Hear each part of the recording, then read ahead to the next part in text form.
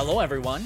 You're listening to the Forward Thinking Podcast. I'm Xander Broffel, Director of Marketing Ops at CS2, and joining me today is Matt Kronk, Director of Marketing Operations at CS2 as well. Matt, so great to have you on the podcast today. Yeah, great to be able to join. I'm really honored and really honestly excited to talk about today's topic. So, definitely excited. I'm very excited to have you on. I remember when I was interviewing with you, I was very impressed with who I was meeting with when I was on my way to CS2. And it's been really great kind of learning from you. And I think that our audience is going to get a lot out of today's conversation, where we are talking about lead scoring and just how to go about doing it the right way, especially as we start to relate that to our revenue growth architecture. So, Matt, as I understand, it's the first time that you've been on the podcast. Is that right? I believe it's my first time solo. I think we did like an all team podcast a while back, but yes, probably the first official time people would be introduced to me. So awesome. So yeah, I think Xander, you already mentioned it. I'm a director of marketing operations here at CS2, and I've been with CS2 for close to 2 years now. But in marketing operations for around 10 years. So yeah. Fantastic. What drew you to marketing ops? If you can remember 10 years ago, that's quite some time in this world. It's nearly a whole decade. I mean, that's a long time to remember. Yeah. So I think like many of us, I kind of fell into marketing operations. I didn't know that marketing operations was kind of like a niche or like a sub department within marketing. I had studied communication in college and thought I wanted to do marketing, but was introduced to this role. And one of the first questions they asked me is like, yeah, so are you okay with, kind of being the person that doesn't get a whole lot of the glory and just makes things work on the back end? And I was like, actually, that sounds fine to me. And part of that was because I was, straight out of college and looking for any way in. But once I got in and then I kind of discovered how Salesforce and Marketo all worked, it was actually a really great fit because I think it kind of melds melds some of my engineering thinking with some of the creative thinking that I think maybe goes along with marketing. So it's been a really good fit. Yeah, absolutely. I find that there's just such a unique personality type that fits really well into marketing ops. It's hard to find, but when you do, it's like that perfect marriage between data analytics and then just a little bit of creativity and faith, just to jump in and try something new. Yeah. Very, very cool. What drew you to CS2? So I actually was on the client side of the relationship with CS2 a couple times. At a couple different organizations, was privileged enough to work with Chrissy and Charlie and Christy, who I think was like employee number 3 or 4. Got introduced to them via those organizations. And not only was, the work that they were doing top notch, but also they were just great people. And so wanting to be able to join a team like that was kind of like a dream kind of thing at that point. And I think also, being in an agency or a consulting kind of a role is a great fit for me, just because I really am drawn towards those like really difficult problems. And I like to build like the new kind of cutting edge types of things a lot more than I like kind of like the maintenance or like the more routine types of things. And so for me, the agency is kind of the perfect outlet to be able to focus on those things I love the most. It was the perfect fit when I got that opportunity to join. Yeah. I had a client who really talked about improving the business versus running the business. And the thing that I really like about being a part of CS2 is that you always feel like you're improving the business for all of your different clients. Yeah, absolutely. It's and honestly, that kind of goes right along with, I don't know how much you've heard about, well, I know you have, but I don't know how much our listeners have heard about revenue growth architecture, but everything we do at CS2 is tailored with the intent of we're going to be growing the business. not just maintaining. So, yeah, it's what I love about what we do, and a really cool opportunity. Well, awesome. Thank you so much for taking some time to introduce yourself to our listeners. We will definitely be having you on more in the future. So I think that folks after this conversation are going to be really excited to continue to hear from you, Matt. Speaking of that conversation, today what we are talking about is lead scoring, a very familiar topic that I think that a lot of people still are learning new things about. And we are hoping today that we can, provide some recommendations on how to really approach lead scoring as effectively as possible.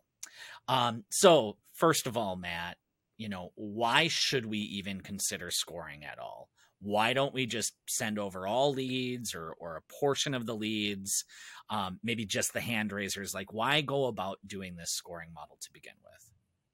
Yeah, that's a great question. And I think even as you're kind of asking it, there's a little bit of like an assumption built into the question. It's like, oh, the reason I score is so that I can MQL people. And that is one of the reasons, but it's not the only reason you would score.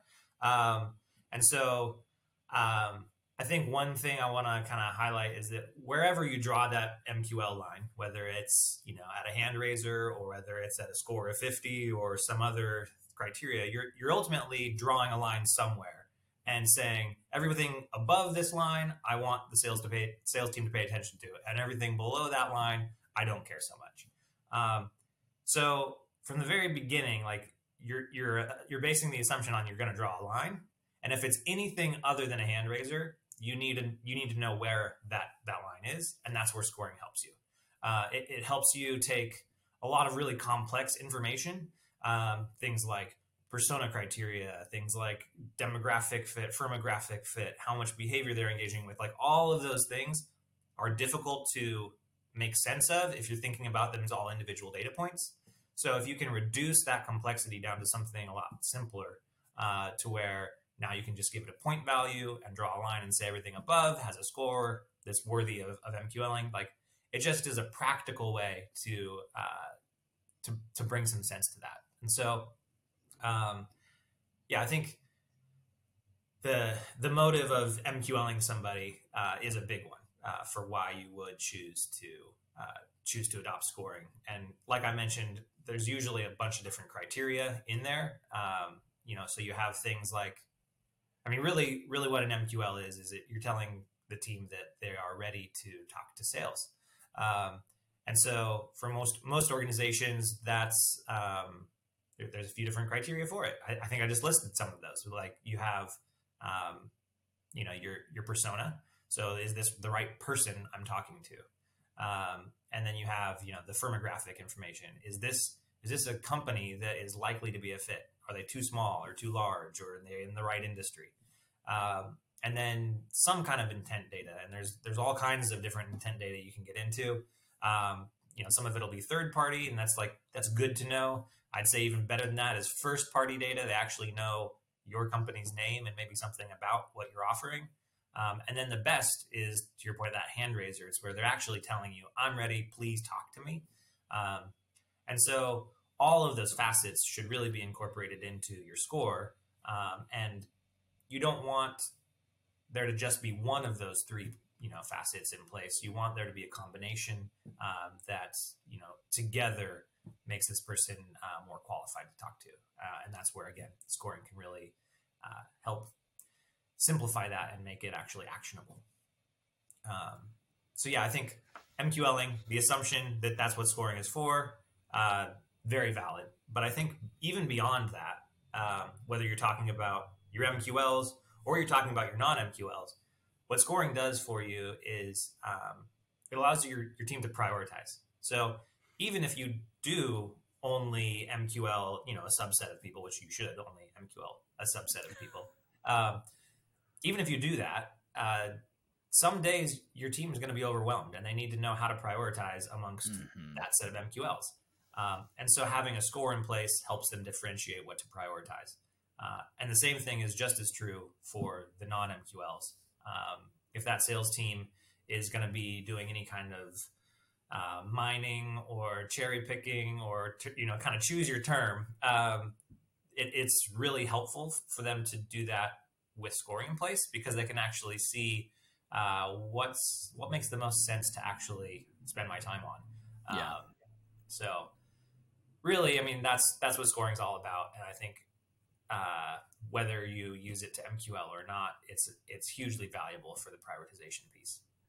Yeah, yeah, absolutely. I mean, we're going to go into like how to go about it, but you keep on talking about demographic scoring, and I think that that can be really helpful.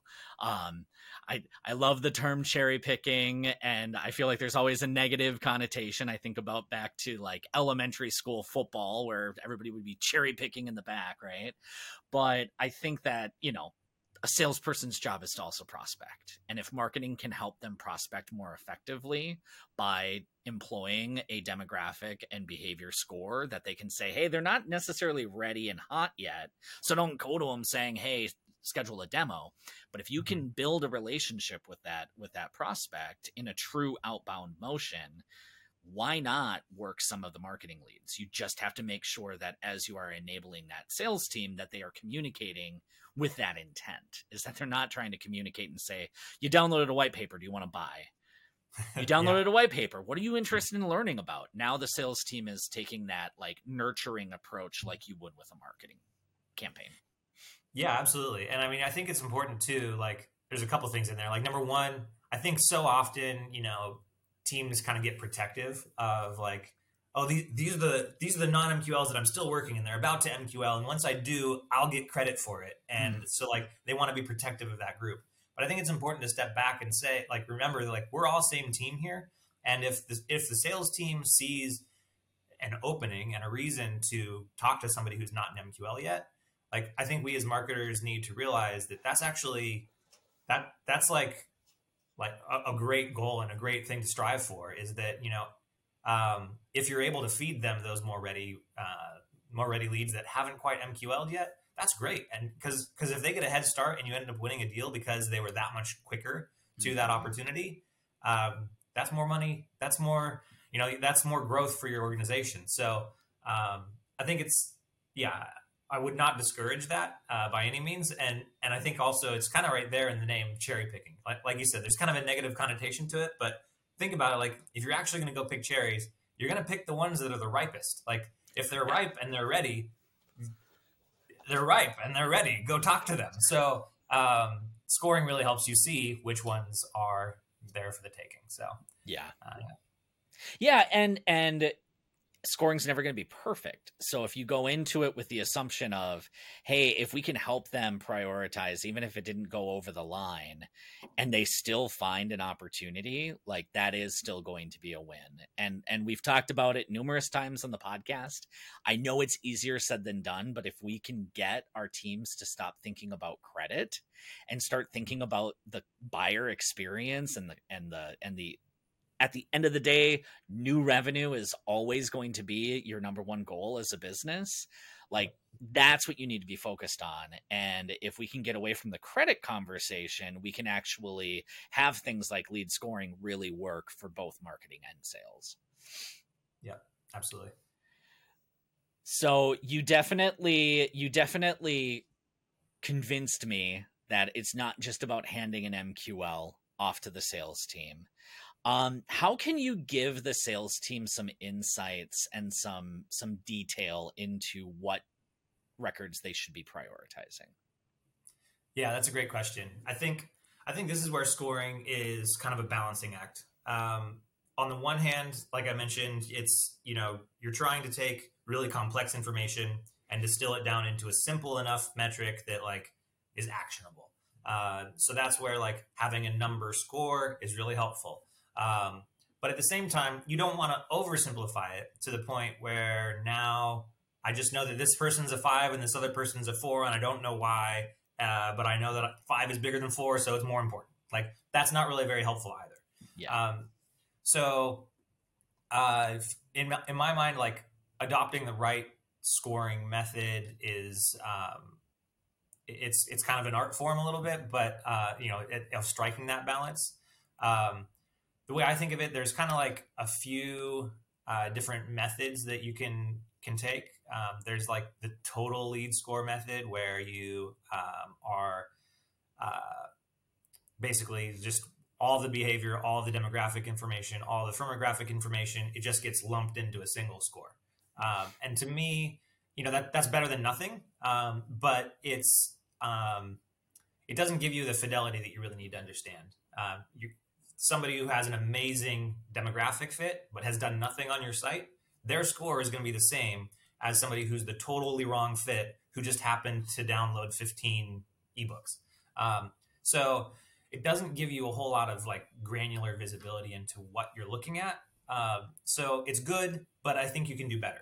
And so one of the ways that we like to do that is, we actually compartmentalize out like the behavior score from the demographic score. And so now you have two scores that are in conjunction with each other. And the way that I like to kind of marry those two together, to take it a step further, is we like to put them kind of like on an XY axis, where you have demographic is maybe on the X axis and behaviors on the Y axis. And you kind of divide those into bands of like maybe A through F and maybe 1 through 5. And so now you can see where those demographic and behavior scores kind of mesh with each other. And so you can see an A1 is an amazing demographic fit and they're very highly interested in us. That's your very first top person to call. And then at the other end of the spectrum, you have your E5s, and they're not the right fit and they're uninterested. And then you've got everybody else kind of all speckled throughout there. But by doing it that way, you're giving a lot of insight in still a much more simplified model. So that sales team can focus on the high fit people by looking at all of their A's, or they can look at their highly engaged people by looking at all of their 1s, or some combination therein. And so it really, for me, it's kind of the sweet spot where it's simple enough to make sense of. You can easily put it in a diagram and share that with your team. And they can even have it like posted at their desks so that if they forget, there it is. Yeah, it simplifies it while still giving enough information that it lends itself towards being really practical to use on the day-to-day and as they're creating lists to call into. So yeah, that makes a lot of sense. The thing that keeps on rattling in my mind is, and I've had this question, or I've seen this where somebody will say, well, I want a behavior score to be 25 to, go to the webinar. But if they are a part of a target account, I actually want that to be 50 points because that target account is more important. So I want that behavior score to be bigger. And it's interesting because you're pulling in the demographic the demographic criteria inside of your behavior score. Have you ever kind of like experienced that workflow? I go back and forth. I mean, the sign says it depends. Sometimes it makes sense. Yeah. And I'm trying to wrap my head around like, does that actually make sense? Or do you add the potential complication into your demographic scoring to truly do it right according to, the definition of a demographic score versus behavior score? Yeah, that's a great question. I think if there are kind of external reasons why you need to stay like with a single scoring model, like instead of having like a behavior and demographic separated out, if there's reasons that you have to use just that total lead score, then I could definitely see adding like a multiplier or something like that to certain types of behaviors like that. But in general, I don't think that complexity does you any favors from a maintenance standpoint, or even just from a practical standpoint. Like now you have to know that person is a target account before you can give them their behavior score. So from a practical standpoint, you either have to postpone assigning that behavior score, or you have to recalculate it once they sync to Salesforce, because you're probably not going to know that they're at that target account until you sync. So there's all kinds of like implementation challenges that come with that kind of complexity. And at the end of the day, I think that it also almost does you a disservice because really you should be from my perspective, it's clearer and a truer picture of what's actually going on if you give everybody who attends that webinar the same amount of points because they all engaged in the same behavior. And then Right. separately, if that target account should get more points because they're a target account, then give them demographic points for that. And it's easier to kind of keep things clean and consistent. And that consistency is really important for a scoring model to work, especially as we're going to kind of get to the other end of this of using that scoring model to try to understand what's working and what's not and how do we tweak it. Even something like scoring for being a target account, that in and of itself, I feel like could kind of be a rabbit hole. But if you call a target account one thing this year and then your definition of target accounts is different next year, even that can make it difficult for there to be kind of some level of consistency about how you're doing your scoring. Yeah. So I know that's kind of a tangent, but I think to kind of bring it back, I would encourage same behaviors to have same behavior scores, and separately, if you have demographic indicators or firmographic indicators, that you only increase that score for that. Yeah, absolutely. I mean, at the end of the day, the cleaner that you can have these two things separate, the better. It's going to help you on all of your analytics. If you're ever trying to troubleshoot something and somebody's inevitably going to ask, well, why did this person get 75 versus 25 versus whatever, right? So if you can just make it as consistent as possible, you're going to save yourself a lot of headache on the other side. And then just start to really think about, like, what is that combined score? What do I want that combined score to be? If you're just saying that I want, to raise my behavior score because of this, then lower your threshold for people that fit that criteria. Yeah, and that's so oftentimes when we do have kind of this matrix method where you have your A's and your ones, so like you have your A1s and your E5s, you might decide that an A4, so somebody who's a really great fit that doesn't have very much behavior score, that would be able to MQL, but a B4 would not. You'd have to be a B3 or higher. So like if your demographic fits a little worse, then you have to have an increased behavior score to MQL. So again, if you're kind of staying true to like behavior means behavior, demographic means demographic, and now I can tag all of these records as, being some kind of a grade, you can adjust what you MQL, but it's still really clear to see all of those different facets that you're trying to provide insight into. So, yeah. So, Matt, what are some of the complications that can come into lead scoring? You mentioned intent data. I find that that's one of them for me. What other kind of parameters do people like to include in a lead scoring model that we should be thinking about? Yeah. So, your intent data. So you mentioned that, like, not only is there like my first party intent, but also if you have maybe a vendor like a Bombora or Demandbase or 6sense, like any of those kind of third party intent providers, like that is something you can take into account. I think other complications, things like if there's product specific scoring. So if you're at a multi-product company and you maybe want to be able to see, are they interested in product A or product B or both? That can bring a lot of complexity. Even something like account stage. This is especially if you're maybe looking at customer scoring.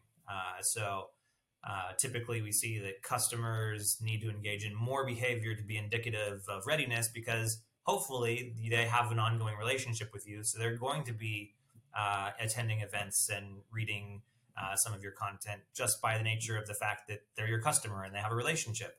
So maybe that threshold has to be a bit higher if they're a customer, or even like kind of more fine-tuned within that. If you have a customer that's kind of in this onboarding phase, you would expect that they would be consuming everything. And then you'd want to discount the amount of score that they get for that, but then you'd be paying more attention to spikes in behavior as they're getting closer to renewal. So all kinds of complexities there that you can bring in. I think another big one that people ask about is decay. Should I have a score decay or not? And so those are all things that can kind of can throw a wrench in the works. Speaking of decay, do you have kind of a preferred methodology? I like your sign. It depends. Um, I think in general. So again, if we think back to what scoring is trying to do, it's trying to simplify a lot of complex information. So I like to keep things as simple as I can. So really complex decay, I'm not a fan of. Even less complex decay, um, I don't I don't know how important that is. Yeah. I think a lot of times there's an assumption of, oh, they haven't been engaged for a couple months, so I'm going to lower their score. Um, that's based on the assumption that somebody is on a shorter buying cycle, and that means like that you only want to give them points if they're engaging in that short 1 month or 2 month time frame. But every company works at a different speed, and so if I am slowly kind of working my way towards a project that's 6 months out, and I'm slowly consuming information about your solution, um, should I be penalized for the fact that I'm thinking about you for over a long period of time? My personal thought is no. Like I'm genuinely still interested in you. I've just slowly been consuming your content. So I don't know if you really need to decay behavior in that kind of a situation. Um, I'd say maybe the one area where I am most supportive of decay is, and it's not even really decay, it's more like reset. But it's like when somebody has entered the journey with you, they've become identified as an MQL. They're being worked by sales, and then that funnel comes to an end for some reason. They're recycled, they're not ready yet, or something like that. Reset the behavior score at that point, because you don't want them to come back in and score in as an MQL the day after they just told the SDR they're not ready yet. So that makes sense to reset in that situation. But I think a lot of the other decay is it's just kind of presumptuous almost, that like somebody has to engage really quickly in order to be worth our time. I don't know if that's always the case. Yeah, absolutely. I mean, on the flip side, there may be things going on in your system where every email click you're giving a score, and all of a sudden people are getting scored up and they keep on MQLing because of this like security software that's clicking links. Again, I would then go back to the lead scoring model and say, well, how much value is the email click giving us? Is that the problem, or is it the decay? It's probably not the decay. It's probably something else to look at as a root cause. Yeah, I think that's a great point you raise. I'm not a fan of giving a score for clicks. I don't know. I mean, first of all, it's a really difficult thing to actually trust, because you're as you mentioned, a lot of those clicks aren't actually real clicks. So that creates a challenge. But then also, how indicative of interest is a click? It's not a very strong indicator in my mind. And so if you don't score for that, you're probably not missing out on a whole lot. Yeah, exactly. There's so many other ways that you can score behavior that it goes a long way. So if I were to want to get started, how do you recommend that I get started building this out? Yeah. So one thing I see happen a lot is, I think people kind of get excited about launching a new scoring methodology. I get excited about scoring still. Like, I know it's kind of like a foundational thing that most of us have in place to some extent, but it's still a really fun project. And it can make a big impact. So totally understand the excitement, but I think a lot of times people get maybe, they kind of overcomplicate it. And so I think this is one of those things where, like, Nike moment, like, just do it, makes a lot of sense. Like, don't,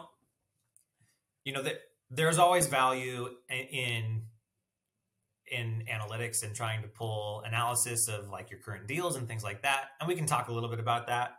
But at the same time, you don't want that to be a hang up or like something that's kind of like crippling you and preventing you from just taking action. Scoring, again, is one of those things that it's not set in stone. You should be evaluating it often. So don't worry about it being perfect. It's never going to be perfect. It's better to have something than nothing. And then it's a whole lot easier to adjust if it's in place. So just start scoring and then iterate from there. So I think that at a high level, just do it is my answer to how do you start. But I think probably a couple layers deeper there's some questions about like, okay, if I'm gonna go just do it, like how do I decide what those scores should be? Is that kind of an underlying thought there? Or? Yeah, absolutely. I mean, are there specific teams that we should reach out to? I think that demographic is pretty easy if you can align it to your ICP that's already been identified and your personas. It's a good place to start. But when we start to think about behaviors, what do you recommend there? Yeah, so for demographic, like you said, if you already have an ICP that's you've already put in the work and identified that, then start there for your demographic. I think if you don't have that, or if there's question about whether that ICP is really if that really is ideal, then I think conversations are hugely important. Talk to your sales team because they have the hardest job in the world. They're the ones that are calling cold calls all day and getting hung up on and yelled at. They know who's receptive and they know who's not. They know who is like their ideal. This is the person I want to talk to. So learn from them and take that into account. Talk to your product team if they do have that ICP mapped out. Use that. And then I think even just like running some reverse analysis on those demographic criteria, you can do some of that. So pull reports of your won opportunities and see, start running analysis on what are those industries, what are those their company size, what is the title of the person who's the primary contact role, like all of those types of things you can do. And I encourage you to do. But there's also a grain of salt, or maybe like a salt lick that goes with it. Like there's a lot of exceptions where that's maybe going to be less informative than you want it to be. So if you're particularly early in your organization and you don't have a whole lot of opportunities that have been won yet, or if you're maybe in transition where your bread and butter used to be in this area and now you've kind of done that pivot, and so now you're shifting your focus to another area, or maybe even if your strategy has been like a knockdown strategy where we focused on all of banking last year and this year we're going to go focus on insurance and next year we're going to focus on manufacturing. If that's kind of been your strategy, then when you pull those reports, you're going to see that 90% of your won opportunities are banking, and it's kind of becomes a self-fulfilling prophecy kind of a deal. So that's where do run the data, but also listen to people that are on your team and want to win with you, because they're going to provide useful feedback. So that's all the demographic stuff. For behavior, it's kind of a similar exercise. Talk to the people. Talk to your marketing team. Talk to your sales team to figure out, when somebody attends an event, do I just get hung up on all the time because they actually don't think that it was that important? Or content syndication, that's the big one that comes to my mind. Over and over again, I hear from sales teams that content syndication is rough because many times that person doesn't remember interacting with that piece of content, or certainly doesn't remember that it was your piece of content. And so talk to the teams. Generally speaking, like the things that are more difficult for your prospects to do are more indicative of interest. So if it's I know we're in an era where it's all about shortening the form, and I'm not saying like make your form long so that you can put people through the ringer, but if they do have to fill out a longer form and they actually do it, then that's an indicator that they're probably more likely to be interested. Or if they have to read a really long piece of content or sit around for an hour-long webinar, that's probably a stronger indicator of interest than those easy to digest 5-minute reads. So generally, like that's kind of how I approach thinking about scoring for behavior. Another particular one that I'll like kind of throw out there is like direct mail things or meeting makers, some kind of a reward for take a meeting and I'll give you some AirPods or something like that. That's a really useful tool to be able to use, but I don't think that it would warrant a very high score because again, that the reward's kind of built in there, that the person's incentivized already to do that. So it's not in and of itself a strong indicator that they're interested in you. They're maybe just interested in AirPods. So those are just a couple of ways that I like think about behavior and trying to pick how much things are, how to score things. But again, just start somewhere. Just put a number to it. And if you see that you're MQLing people too soon, scale it back. And if you see that, your sales team is starved for MQLs because it's too hard to meet that threshold, maybe scale up and give more points for some of those behaviors. It's not set in stone. So don't be afraid of making a mistake. And in fact, plan on being wrong in some way and plan to make it a change on kind of a regular cadence to this. Yeah. I mean, you're already on the right track with, you've launched this, it's built, it's running, it's a continual process to continue to go back to. Is there any like high level recommendations on like what types of metrics you should be looking at to figure out if this is worthwhile or not? Yeah. So ideally, the first place that my mind goes is if you have your life cycle reporting, your attribution reporting in place where you can see, the volume of your MQLs, and you can see the conversion rate of your MQLs throughout the life cycle. So you can see what percentage of those become sales accepted, and what percentage of those then go on to become part of an opportunity and eventually one. So like if you have those types of conversion rates in place, if you can see velocity between each of those stages, those are all going to be metrics that you can look at as it pertains to score. So now instead of just looking at my MQLs have a 10% conversion rate, you can look at like if when they MQL, if you're stamping their score or their rating when that took place, you can now see my A1s, how, what percentage of those convert and how fast do they convert versus my C3s, how fast do they convert and at what percentage. So you're able to now start seeing that, yeah, my A1s actually do convert at twice the rate and they do it in half the time. And so you can start seeing if you have certain areas that are particularly lagging or that are surprisingly better than you expected. You can kind of dig into that and see like what's going on there. But that's a great place to start evaluating if your score is in the right place. Another thing is, not just looking at the successes, but looking at that negative kind of conversion rate. So if you are stamping, let's say you're giving a very high behavior score. I'm going to pick on content syndication again. Let's say you're giving a really high behavior score for content syndication, and you see that 90% of those are immediately moved to DQ by your SDR team. That's maybe an indicator that that's not the right vendor to be working with.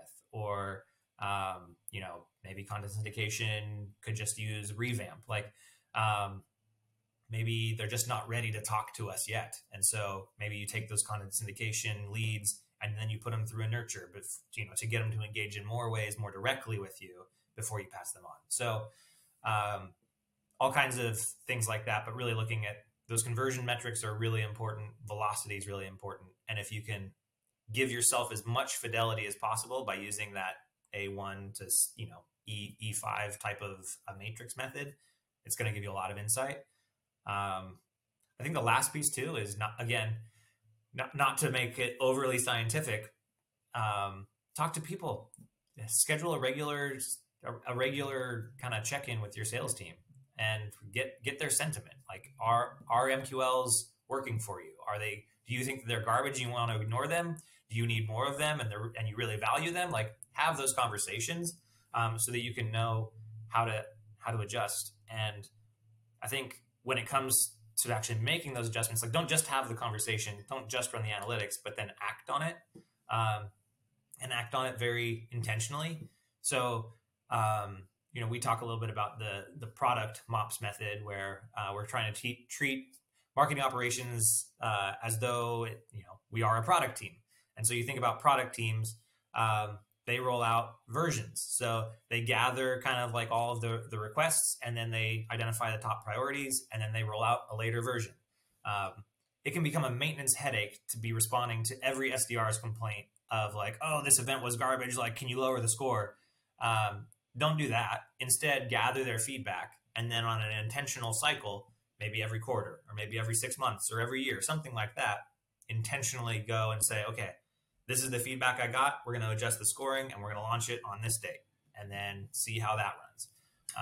Not only does that kind of keep you sane as a marketing operations person, but it also it prevents this kind of like slowly morphing, impossibly inconsistent scoring from making your analytics useless.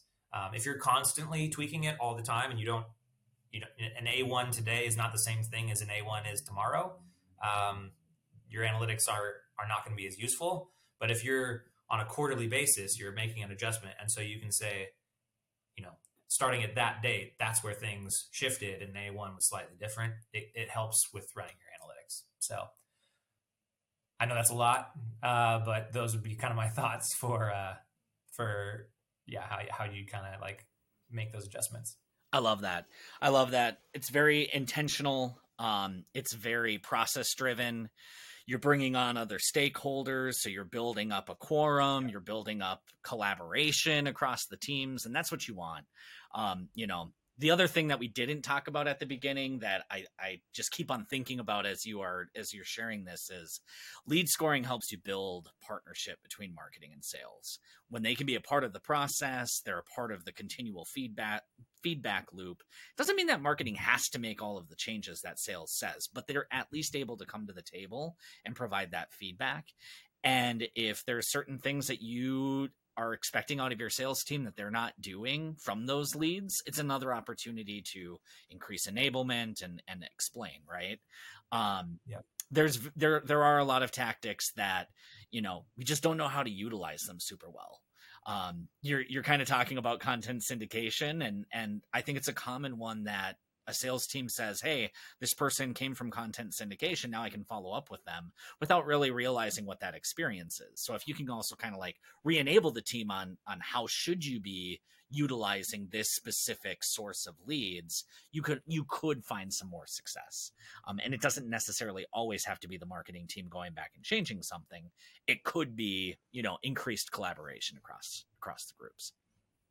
Yeah, absolutely. And I totally agree that if you can be more involved with that sales team and get them to kind of like inform the process of how you're going to score and how you're going to MQL, then they now have a horse in the race. Like they're now that much more vested in this thing working because they got to be a part of it. They understand it more. They trust it more. And so now they'll actually use it better than if they otherwise were just like, what is this thing? Oh, I'm going to ignore it. Marketing's doing something weird again. And I'm just going to go out.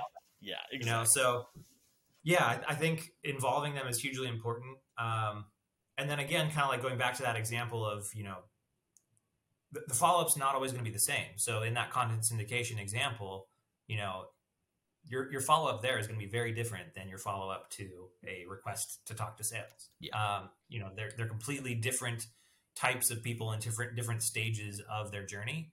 And again, like, it's not that you can't call that content syndication person, but you need to know that engagement is going to be different. And there again, that's where that matrix becomes really helpful, because you can see that an A1, so a highly qualified person that only engaged with content syndication, or sorry, not an A1, an A5, that only engaged with content syndication, it's kind of like it's just priming the sales team to approach that differently. I know this is the right person, and I'm just looking for an excuse to start a conversation. Yeah. And so there's that excuse.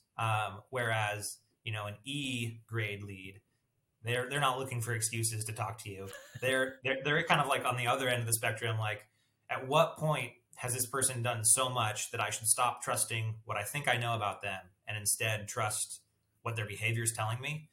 So they're like kind of total opposite ends of the spectrum. And then there's a whole bunch of people in the middle. Yeah.